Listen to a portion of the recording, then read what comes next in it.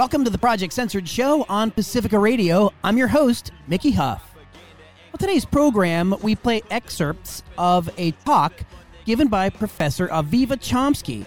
I had the honor of hosting her April 29th at a KPFA Berkeley, California virtual event. Avi Chomsky talked about her new book, Central America's Forgotten History, Revolution, Violence, and the Roots of Migration. Today on the Project Censored show, we play excerpts of that talk and the Q&A that followed.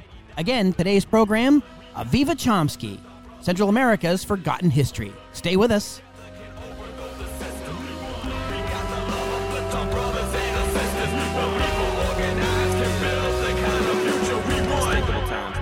Unthinkable crimes perpetrated by criminal minds, political ties, habitualized alibis, disguised under the guise of democracy, politics, and the apocalypse. Got the skies looking ominous.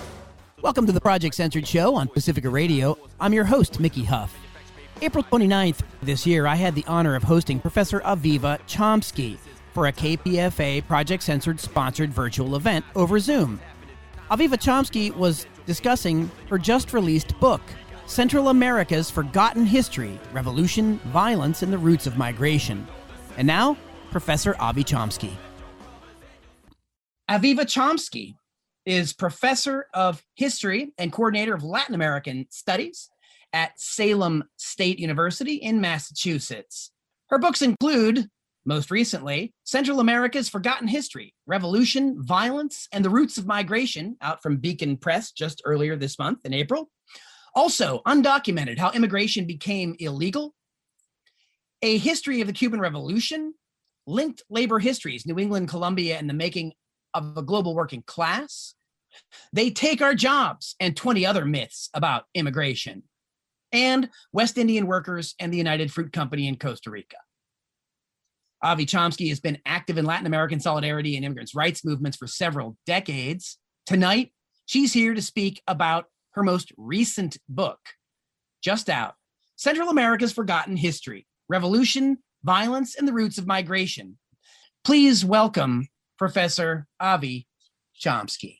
Thank you so much, Mickey.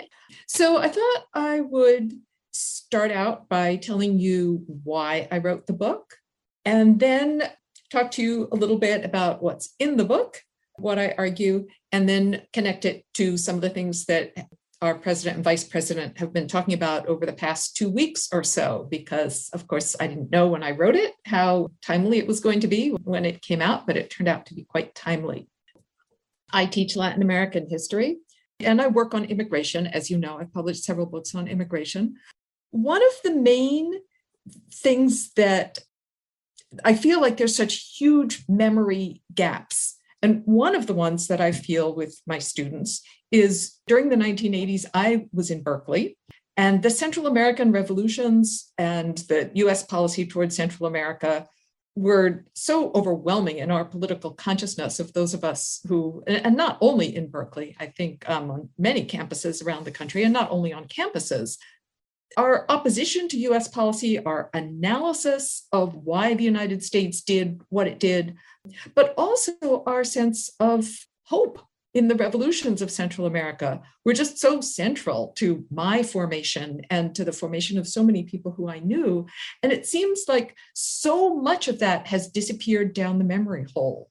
If I want to mention the massacre of the Jesuits at the Central American University in 1989, or the assassination of Archbishop Romero, or the Nicaraguan Revolution, my students don't know what I'm talking about. All of those things have just been erased. And even my students from Central America, and I have many students from Central America, most of them say their parents never talked to them about why they came here, about the wars, about the revolutions, about the histories of their own countries. I teach a course on Central American history, and of course I teach on Central America in my Latin America courses. But another reason that I wrote this book is that I found it very hard to find something to assign to teach Central America. Back in the 1980s, 1990s, there was a proliferation of books aimed at general audiences that tried to explain what was going on in Central America.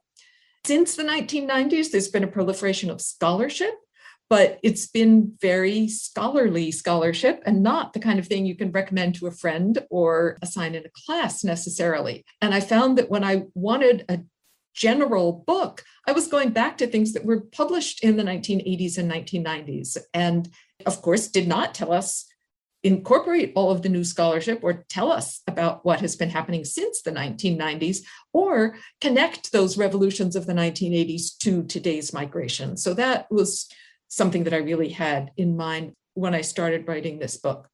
Another thing is the extent to which I feel Central America's history is here in the United States right now, and yet invisible to most outsiders, people who are outside the Central American immigrant community. People who lived through the war criminals, it's all being played out in communities like Lynn, Massachusetts, and Providence, Rhode Island, in Guatemalan communities, in Salvadoran communities. And there's been several cases in the last 3 or 4 years of sensational arrests of well-known war criminals from El Salvador and Guatemala, people who were living quiet, invisible lives as landscapers or cooks in cities around the United States, invisible at least to the non-Central American US public, very well known in their communities frequently as to who they were. So much of the drama that we read about and heard about in the 1980s, it's not over, and it's happening in our cities and towns around the United States today. Finally, I wrote the book because people have been talking about immigration. I've been talking about immigration. And if you listened to our vice president speaking with the president of Guatemala, she said, finally, we're going to address the root causes. And President Biden has also been talking about addressing the root causes of immigration. And she listed many of the causes that I talk about in my book. In fact, she could have even been referring to the title of my book. She talked about poverty, violence, corruption. She used the term roots. I used the term roots. She talked about climate change and its effect, drought, hurricanes. But she stopped there. That is, she didn't talk about the causes of all of those things. In the minds of our political leaders, poverty, violence, corruption, climate change, those are all just facts of life that don't require explanation. What I want to do in my book is explain, why is Central America so poor? Why is there so much violence? Why is there so much corruption? What are the causes of climate change? So I wanted to go well beyond what our political leaders seem to think of as the roots, to talk about what are the roots of those roots. So of course, I need to do that by looking back through history. And really, I feel that the histories of the United States and Central America are so intertwined over the last at least 150, 200 years that it's hard to even disentangle them to talk about, well, what is the United States without Central America? And what is Central America without the United States? So I thought I would read you just a page or so of the book where I delve into that argument, which is really at the heart of the history that I go through. So it's a section that begins on page 40, in case you have a copy of the book, called Tangled Histories, Colonialism and Progress. And I put progress in quotation marks. As Central American elites sought to build their nations in the decades after independence, many saw the United States as their model. And the Central American countries obtained independence in the early 19th century through a process that began. They were originally part of Mexico and then broke off from Mexico as the United Provinces of Central America, and then the countries that we know of as the Central American countries split out of the United Provinces of Central America. So by the end of the 1830s, the countries as we know them today, more or less, had become independent. Like their US counterparts, Central American government and economic power holders believed that Indians were an obstacle to progress and modernity.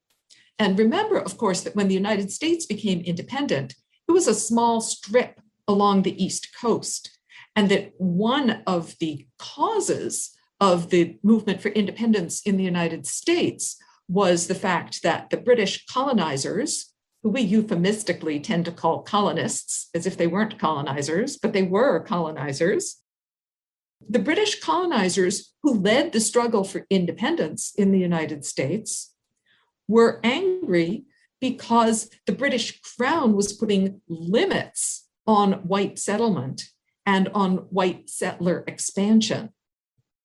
So, unlike practically every other anti-colonial revolution, the US anti-colonial revolution was a revolution fought by the colonizers themselves. It was not fought by the colonized people, Native Americans, African Americans. It did not expel the colonizers. It gave more power to the colonizers because it removed the restraint that the British Crown had placed on the colonizers. So that independence was followed immediately by more colonialism, more colonial expansion, and the United States expanded from this small strip along the East Coast to cover the entire continent. So seeing Indians as an obstacle to progress and modernity is something that Central American elites shared with the colonizers of the United States. But for the United States, Central America as a whole embodied the political and economic backwardness they attributed to Indians and sought to overcome by US-imposed progress. For the United States, Central America represented an extension of the American West, a land inhabited by savages that had to be subdued. Quote, that the stewardship of the more civilized United States would benefit these savages, whether or not they recognized it, were points of such impressive consensus that from the mid-19th century onward, the border ceased to have much meaning when it came to determining the national interest and the right to pursue it, explained historian Matthew Fry Jacobson. Bolivar, the Latin American independence leader, had warned of the threat of direct US intervention in Latin American affairs. Less visibly, but perhaps just as insidiously, the United States example infiltrated the minds of elite Latin Americans who were trying to build nation and state, as well as poor majorities who labored for elites in the export economies for subsistence or for access to the consumer goods that came to symbolize US prosperity for many. Comparing their own realities unfavorably to the US example, some sought to mimic or adopt US ways. Central American elites often invited US economic or even military intervention in pursuit of their own goals. They taught their children English and sent them to study at US institutions. Some also resented US racism, blamed US imperialism for their country's problems, and fought against it. William Walker's 1855 invasion of Nicaragua spurred a violent and united rejection and a long memory. It also, quote, paradoxically strengthened elite Nicaraguans' infatuation with the US road to modernity, according to historian Michel Gobat. With the gold rush traffic, Nicaragua, quote, eagerly adopted a wide array of new US goods and cultural practices, as well as US ideals of technological progress and enterprise. But Walker also brought, quote, a highly exclusionary and bellicose strand of US manifest destiny that claimed Latin Americans could not be Americanized through the civilizing force of US culture and trade, but had to be violently subordinated, if not physically exterminated. The much longer US occupation of Nicaragua between 1912 and 1933 had similarly paradoxical effects. The occupation brought bankers and Protestant missionaries, as well as Marines.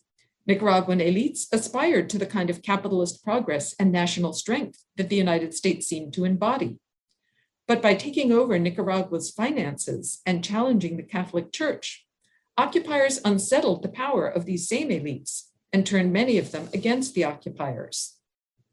Central America's governing elites thus juggled adherence to European and white supremacist ideas, idealization of US versions of progress that required eliminating or assimilating their own indigenous populations, and nervous resentment against US arrogance that lumped all Central Americans into the, quote, savage category.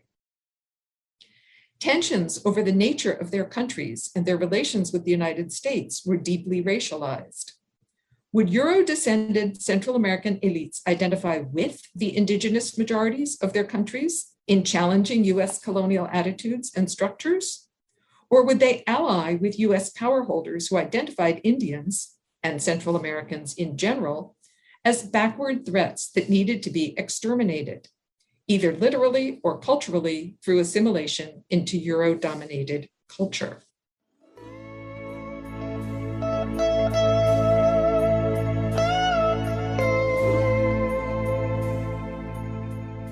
You're tuned to the Project Censored show on Pacifica Radio. I'm your host, Mickey Huff. We'll continue with this talk by Avi Chomsky, Central America's Forgotten History, Revolution, Violence, and the Roots of Migration. Stay with us.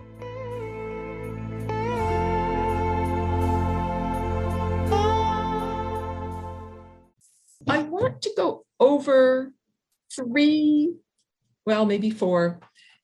waves of US-sponsored economic development in Central America, starting in the 19th century with the revolutionary interlude of the post-World War II period, and look at how they built on each other and brought us to where we are today, in particular with the question of migration. So the first period I look at grows directly out of the quote that I just read, that is the late 19th century formation of what we could call the coffee and banana states of Central America. The period after independence was one of US intervention, civil war, but by the late 19th century, we have state consolidation on this export-oriented model of coffee in the Pacific Highland regions of Central America, under the control of Spanish-descended and other European immigrant elites, and bananas on the Atlantic coast of Central America, in particular Guatemala, Honduras, Nicaragua, Costa Rica, although I don't focus much on Costa Rica in the book, under the control of the United Fruit Company. So every country except El Salvador, which has no Atlantic coast, had a strong US influence in the Atlantic region. The United Fruit Company tended to be the largest landholder in the country and established this sort of model of industrial agriculture, bringing migrant workers both from the British West Indies and indigenous people from the highlands to form a sort of a state within a state on the Atlantic coast. And there were a couple of other US fruit companies. They all ended up consolidating. But the Central American states themselves were more coffee states than banana states.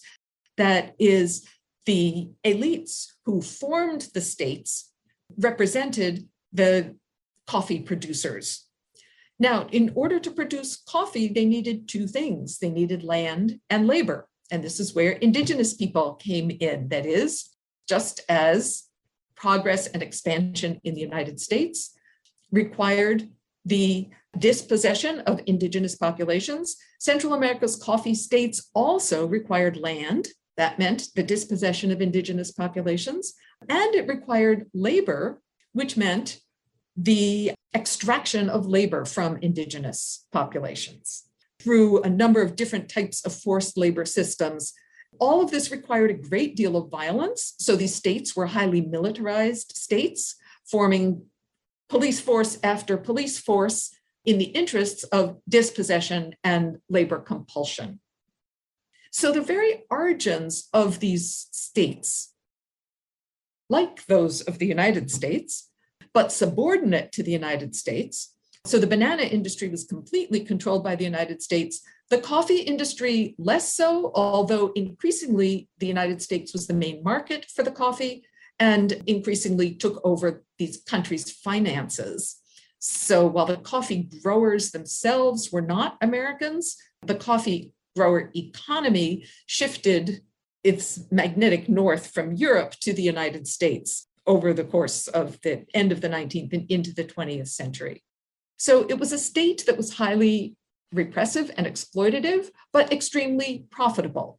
And all of the political leaders adopted this ideology of order and progress. That was kind of the slogan of Latin America's 19th century dictatorships. that the indigenous populations had to be subdued, they had to be dispossessed, and they had to be coerced into labor in order for the countries to progress along the lines in the section that I was reading. And state-sponsored European immigration was also part of this model to try to whiten the population. Now, of course, the United States was doing the same thing in the 19th century, excluding migration from non-white countries and promoting immigration from European countries in order to populate these lands that were being taken over and develop the economy. So a very particular racialized view of progress. The United States also intervened militarily numerous times, especially in Nicaragua and Honduras, meaning that the states there were weaker, but left in Nicaragua a really US-dominated, less elite-controlled and more individual personalized dictatorship in the form of Anastasio Somoza. The second period I wanted to look at, and there's a small interlude here, which is the Guatemalan Revolution of 1954, that brought into power a progressive government that really wanted to overturn this dependent capitalist repressive notion of progress and follow a different kind of economic model, an economic model based not on the interests of foreign investors and the export economy, but based on the interests of the population. So putting into place a slew of reforms. The revolution takes place in 1944, it's overthrown in 1954, put into place a slew of reforms, including a land reform that confiscated large unused land holdings for distribution to the population, the promotion of labor organizing and peasant organizing, granting new rights to workers, land rights to peasants, exactly the kinds of things that threatened US investors, in the case of Guatemala, in particular, the United Fruit Company. But it wasn't just the United Fruit Company that was threatened by the October Revolution in Guatemala. It was also the Guatemalan coffee growing elites who were not Americans, but who were just as threatened by the mobilization of the indigenous workers who they relied on and whose super exploitation they relied on to maintain their profitability. And it was also a Cold War threat to the post-war or Cold War economic development model that the United States wanted to impose in Latin America. That this is the second wave of order and progress. And as I'm sure most of you know, the United States organized and trained an exile army and led their invasion of Guatemala, supported with US air power in 1954, overthrew the Guatemalan Revolution and put into place a military dictatorship, which essentially has ruled Guatemala until at least the 1990s, if not still today, putting Guatemala's military back firmly in control of the country. So the second wave of order and progress, economic development, is the post-war, Cold War, post-World War II, that is, Cold War wave of development. And after the Guatemalan Revolution, and most especially after the Cuban Revolution of 1959, the United States is very eager to promote itself as the bastion of global democracy and progress, and to prove that capitalist economic development is in the interests of poor people, so they should not try to have revolutions against capitalist economic development.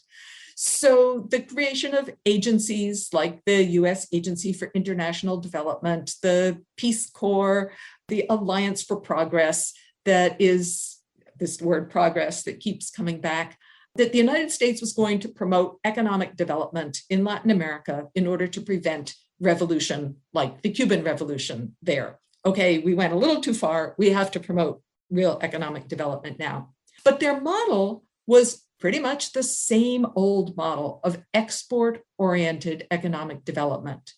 That is, we will fund infrastructure to encourage foreign investment, and foreign investment should be the answer to all ills in Central America. Well, in the post-World War II period, a lot of this went into two types of agricultural exports, the promotion of a cotton industry and the promotion of a cattle industry. Now, both of these basically replicated what had happened with coffee and bananas in the 19th century, but on a larger scale. Both of them required a lot of industrial infrastructure, pesticides, fertilizers, slaughterhouses, transportation systems. US aid poured into Central America. They required land. So there was a new round of dispossession and land loss throughout the region. And they required labor, but not enough labor to employ all of the people who were dispossessed. And labor on the cotton plantations was even more harsh and toxic than labor on the banana and coffee plantations had been. So economic development was a success in terms of GDP. It was a success in broadening the elites and bringing into the picture more modernizing elites. But from the perspective of Central America's poor, it was precisely the economic development model, the post-war economic development model, the export economies, the coffee, the cotton, and the cattle economies that led to the revolutionary movements that start to organize in the 1960s and 1970s. Now, of course, Central America is not the only place where the post-World War II period brings hopes for liberation of oppressed peoples, whether it's colonized peoples in Africa and Asia, whether it's internally colonized peoples in the United States, African Americans, Native Americans, the Chicano movement. The Central American poor and the Cuban Revolution is a huge inspiration for all of Latin America and also for Latinos in the United States. The Central American poor once again start organizing for a different kind of economy, a different kind of economic development. And now they're thinking as well of a different kind of global economy. That is, the anti-colonial movements are really, after independence, saying we need a new international economic order. We can't continue to be exploited by foreign corporations, by international institutions like the World Bank, the International Development Bank, that are putting us into debt, that are forcing us to accept economic systems that work to the benefit of foreign investors, but not to the benefit of our people. So in Guatemala, El Salvador, and Nicaragua, we have these revolutionary movements developing in the 1960s, 1970s, and the Nicaraguan Revolution, of course, is triumphant in 1979 and becomes a kind of an inspiration to everybody that is in such a poor country, so dominated by the United States and by the repressive Somoza dictatorship put into place and supported by the United States, a country with practically nothing, with high illiteracy rates, with extraordinarily high poverty rates, can not only win a revolution, but can put into practice these revolutionary redistributive measures. And the Nicaraguan Revolution, unlike the Cuban Revolution, immediately made a commitment to democratic institutions, to organizing elections, to allowing political parties, and to creating a mixed economy. Meanwhile, the Salvadoran Revolution, the FMLN, the Farabundo Martí National Liberation Front, succeeded in taking over large areas of El Salvador's territory. They never overthrew the government, but they did establish essentially a revolutionary state within a state. That is, areas that were simply not under government control, but where the FMLN became the government and organized services like schools and health clinics. And the inspiration of mobilized people with nothing being able to create the new world and the new economy and the new society was truly inspirational around the world.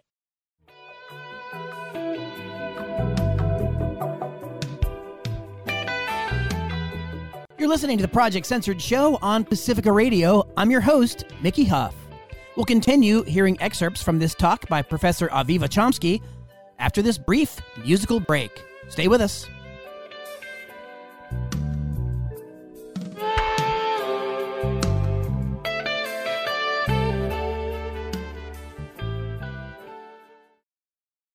And the inspiration of mobilized people with nothing being able to create the new world and the new economy and the new society was truly inspirational around the world. It was also met with extraordinarily heavy repression, especially in Guatemala, where hundreds of thousands were killed, disappeared, displaced. Hundreds of villages were simply destroyed and wiped off the map.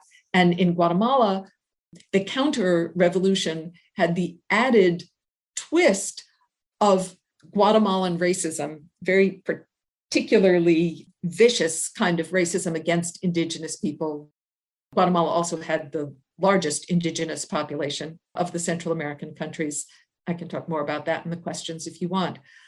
But vicious repression in all three countries sponsored by the United States. That is, the United States simply defined all of these revolutions as communist and organized the Contra War to overthrow the government of Nicaragua, completely ignoring the elections in 1984 that the Sandinistas won, and to help the governments of El Salvador and Guatemala crush the revolutionary movements in those countries. Some congressional opposition forced the Reagan administration to go underground with a lot of this. Israel became a conduit for US aid to Guatemala. You all know about the Iran-Contra affair, a lot of covert funding of the Contras and trying to work around and pressuring Congress. So in 1990, the Sandinistas lost the 1990 election under huge threat from the United States, which made it extremely clear that if the Sandinistas won this election too, the war would continue. And in 1992, the peace treaty was signed in El Salvador, in 1996 in Guatemala. Now, the signing of the peace treaties made some political changes in El Salvador and Guatemala, opened the political system, established certain democratic institutions, allowed the revolutionary movements to participate in politics, to lay down their arms and to be reorganized as political parties and participate in the political system. But the peace treaties really did not challenge the social and economic causes of the revolution, the highly skewed land systems, the extraordinary poverty, the lack of rights of the poor. The very things that had caused the revolutions were not addressed in the peace treaties. Instead, the peace treaties opened the door to a full-fledged neoliberal assault on Central America from the United States. The negotiation of the new free trade agreement, CAFTA, and the wholesale imposition of the late 20th century third wave of progress under US auspices. And the new export economy that the United States, foreign investment export economy, that the United States had in mind for Central America in the late 1990s and into the 2000s was based on a somewhat different set of economic activities. CAFTA opened the door to the maquiladora sector in Central America. And if you choose to examine the labels on the clothes that you're wearing right now, I would guess that probably 90% of the people who are listening to this have a label somewhere in their clothes that says made in El Salvador, made in Honduras, made in Nicaragua, made in Guatemala. So the maquiladora sector, which is also connected to the neoliberal restructuring, deindustrialization of the United States, that is opening Central America as a place that US factories can go to escape the regulated labor market, the minimum wages, the health and safety regulations, the environmental regulations that they were subject to in the United States, to escape all of this into a sort of investor's paradise in Central America. The new neoliberal economy was also based on tourism, again, in the hands of foreign investors and for the benefit of US and European tourists. It was based on extractivism, that is a huge push for mega projects, especially in mining and energy sectors. That is, now that the wars were over, all of the land had been opened up for foreign investment. Also, new agro-export crops. And again, if you look in your refrigerator or in your fruit basket, you'll find that it's not only bananas and coffee that come from Central America now, it's broccoli and snap peas and all kinds of unexpected fruits and vegetables that you find on the supermarket shelves come from Central America. And also some invisible agro-export products. One of the biggest one is oil palm oil, African palm, huge plantations that are used not only in manufacturing palm oil, in practically every kind of processed food. That if you have anything that comes in a package, one of the ingredients with the list of ingredients, one of them will be palm oil, but even more so as an alternative source of energy, that is, as an ingredient in gasoline. So all this talk about green energy, a lot of it relies on very repressive and dirty extractive and productive systems, much of it in the third world. Whether it's lithium for your batteries or ethanol for your car, these don't come from nowhere. They come from the land and labor of Latin Americans. So this is the new export economy that has been put into place. And like the earlier two export economies, has required a large degree of violence to maintain and to crush popular resistance, of which there is still a lot in Central America, especially to extractivism.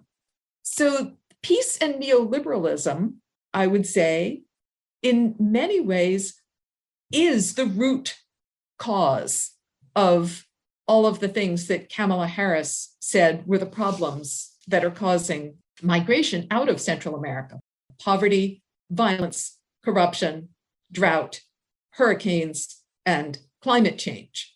Just one other piece of the drought and hurricanes is that as the productive lands are taken over more and more by export agriculture, poor people are pushed more and more into unproductive lands, which are more susceptible to drought and hurricane. In addition to, of course, the United States being the major emitter of CO2 and thus the cause of climate change that contributes to extreme weather events. So I wanted to end by looking at the policies that our political leaders are now putting into place. They claim that they're going to start a new era of collaboration and being good neighbors once again to Central America. And yet, what Biden and Harris are proposing looks very much like the same old economic development model that has caused all of Central America's problems. President Biden proposed his plan for security and prosperity in Central America and promised $4 billion over 4 years to promote security and prosperity. Now, those two words might sound kind of nice, but in the history of Central America, and perhaps in the history of the United States, security means military and police. Security means arms. Security means security for some through the repression of others. And a lot of this security is actually going to border security. That is, President Biden wants to expand something that he began as vice president during the Obama administration, the second Obama presidency, the militarization of Mexico's southern border. And Biden is now expanding this to the militarization of Guatemala's southern border, the militarization of the interior of Guatemala, and even the militarization of Honduras's southern border and the interior of Honduras to prevent migrants from leaving. So security, but security for whom? When we send military aid to Central America, it's pretty clear who the beneficiaries and who the victims are going to be. Prosperity, well, the United States has one vision of prosperity, and that is inviting in foreign investment, export-oriented production in the hands of foreign investors. So lots of aid has gone to Central America over the last 60 years, 60, 70, 80 years. But all of the aid has gone to promote the very model of economic development that relies on and perpetuates poverty for the majority of Central Americans. Furthermore, some of the aid is conditioned on security cooperation. In a really heinous move a few weeks ago, Biden offered a paltry number of vaccines out of the US surplus to Mexico in exchange for Mexican promises to collaborate with the United States on its anti-migration agenda. Speaking with the Guatemalan president, Vice President Harris promised the first 310 million, but that was conditioned on the creation of a joint border task force that is going to send US DHS officials to Guatemala's southern border to work with and train some of the 7,000 Guatemalan troops and the 12 new internal checkpoints in Guatemala to prevent migration.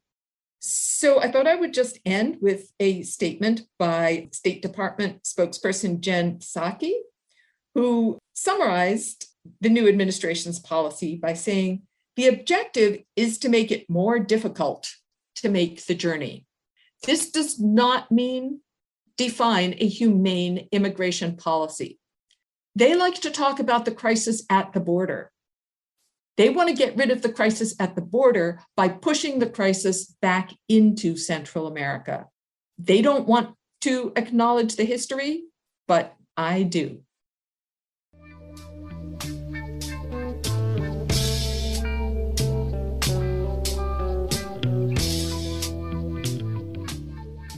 You're tuned to the Project Censored show on Pacifica Radio. I'm your host, Mickey Huff. We'll continue with this talk by Avi Chomsky, Central America's Forgotten History, Revolution, Violence, and the Roots of Migration. Stay with us.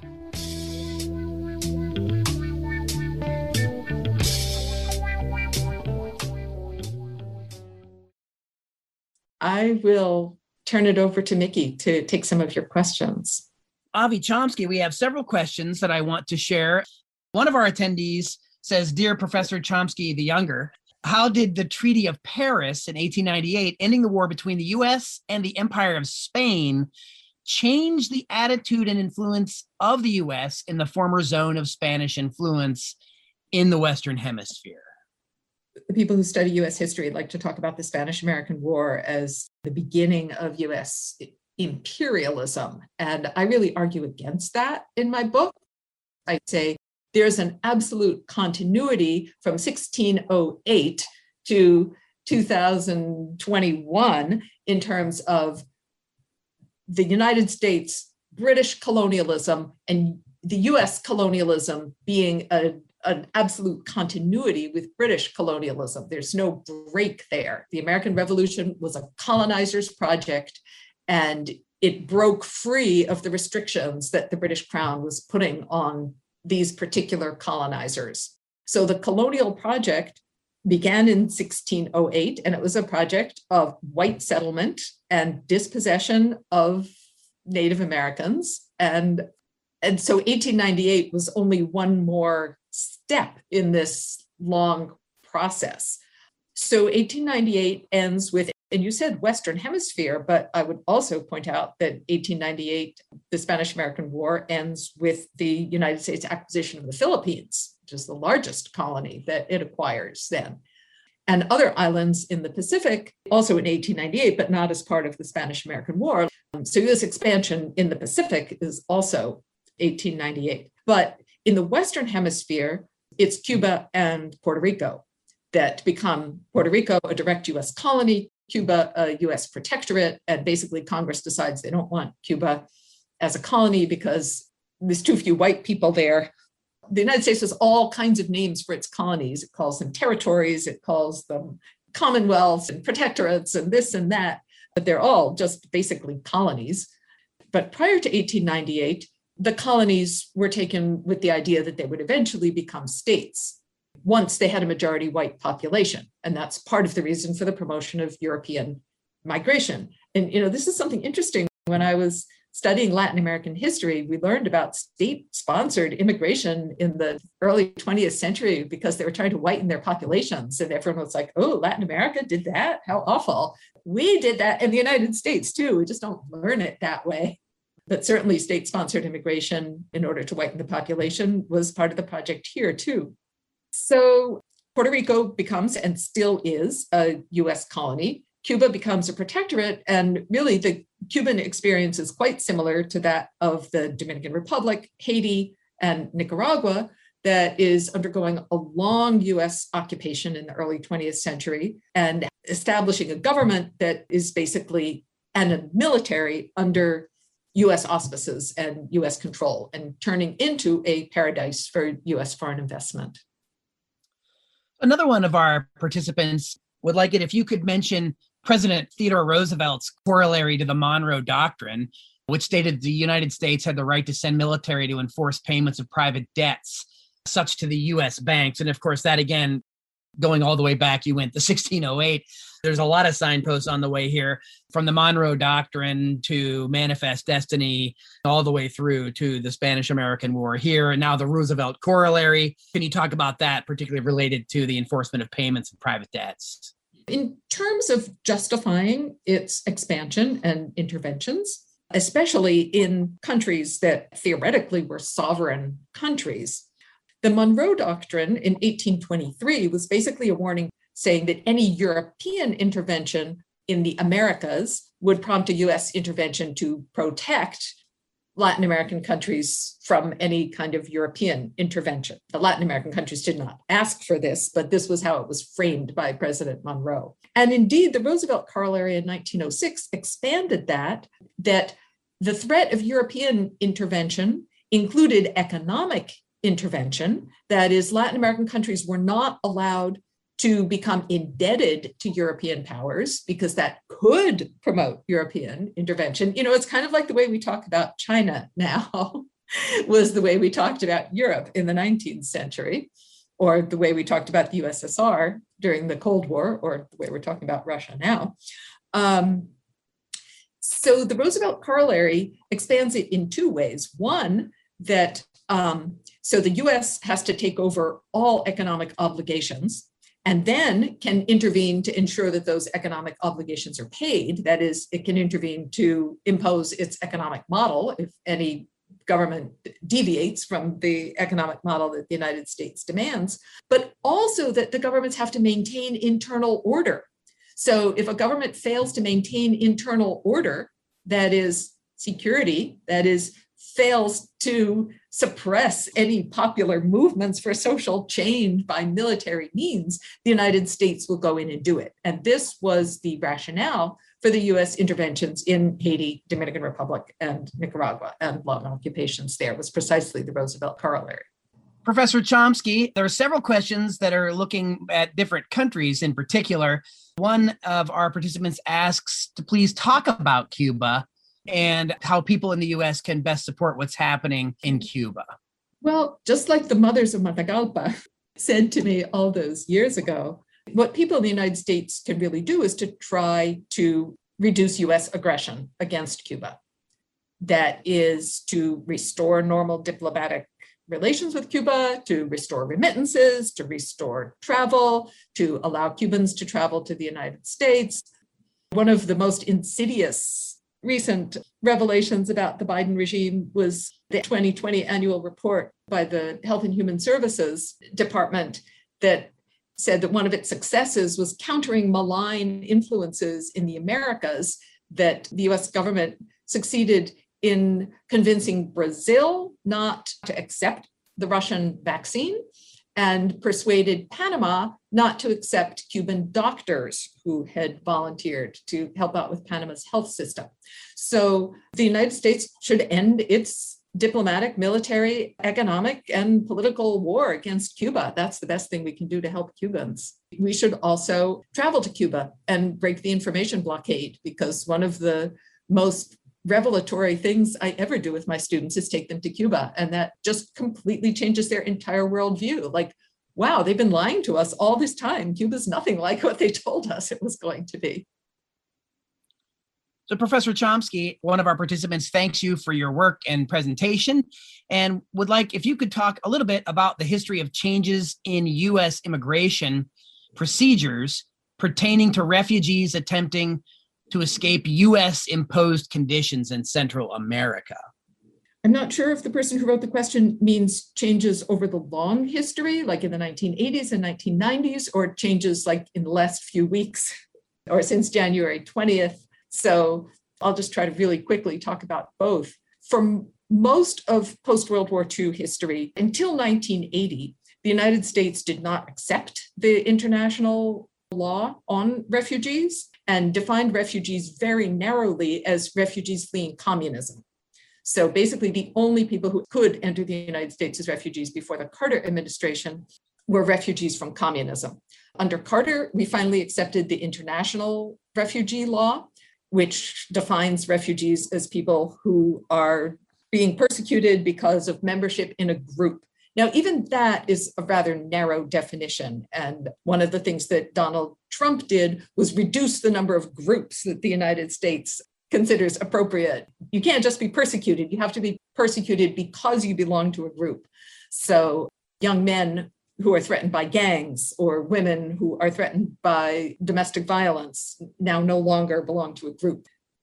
So during most of the wars in Central America, the United States accepted barely any refugees from the US-sponsored governments in Guatemala and El Salvador. And then there was a big lawsuit by the American Baptist Church, the ABC lawsuit, that forced the US to revisit many of those asylum cases. And international law still defines refugees in rather narrow ways. And until very recently, all Cubans were sort of automatically considered refugees under the Cuban Adjustment Act. Until 1995, all you had to do was try to leave Cuba. And then after Clinton revised it and set up the wet foot, dry foot policy, you had to actually get to a US border, but were still automatically considered a refugee. Now the United States is clearly violating international law in terms of asylum because everybody has the right under international law to request asylum and to be considered for asylum. And President Trump's Remain in Mexico policy, which does not allow people to enter the United States to request asylum, it forces them to remain in Mexico. That's a clear violation of international law, but it has not yet been revised by Biden, despite the big promises he made. The only people who he's made a change for at the border is unaccompanied minors. One of our participants would like it if you could talk a little bit about the particular historical racism that you had mentioned in Guatemala. So Guatemala had a much larger indigenous population, and Guatemala also has much higher mountains than any of the other countries. So Guatemala's coffee economy developed somewhat differently in that it pushed communities further and further up into the highlands, that is, out of the areas where coffee could be produced. But it relied on indigenous villages as sources of migrant labor. So Indian subsistence villages were an integral part of the coffee economy in Guatemala in ways that they weren't in other parts of Central America.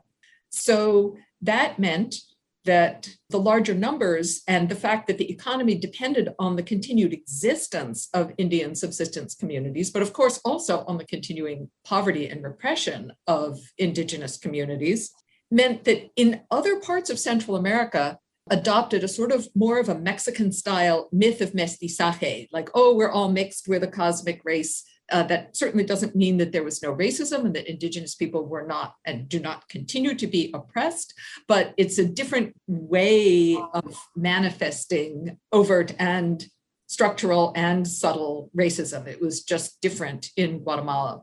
So Guatemala's indigenous languages are still really widely spoken. Indigenous dress is still quite common.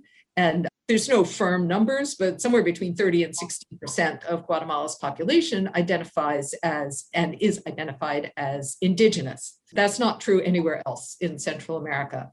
But that also means that anti-indigenous racism is much more overt, direct, and violent in Guatemala than it is elsewhere in Central America.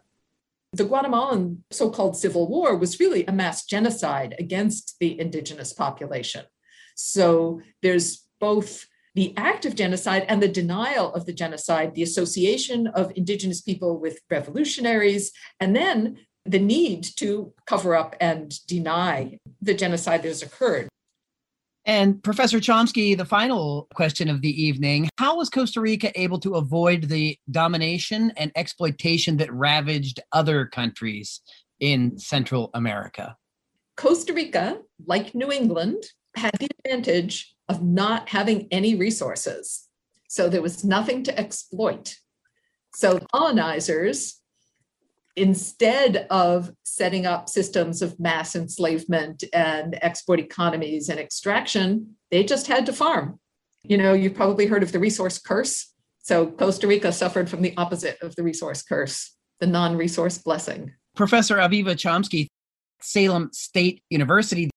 We have been discussing her most recent book, Central America's Forgotten History, Revolution, Violence, and the Roots of Migration. You can learn more at beacon.org. These are at Beacon Press.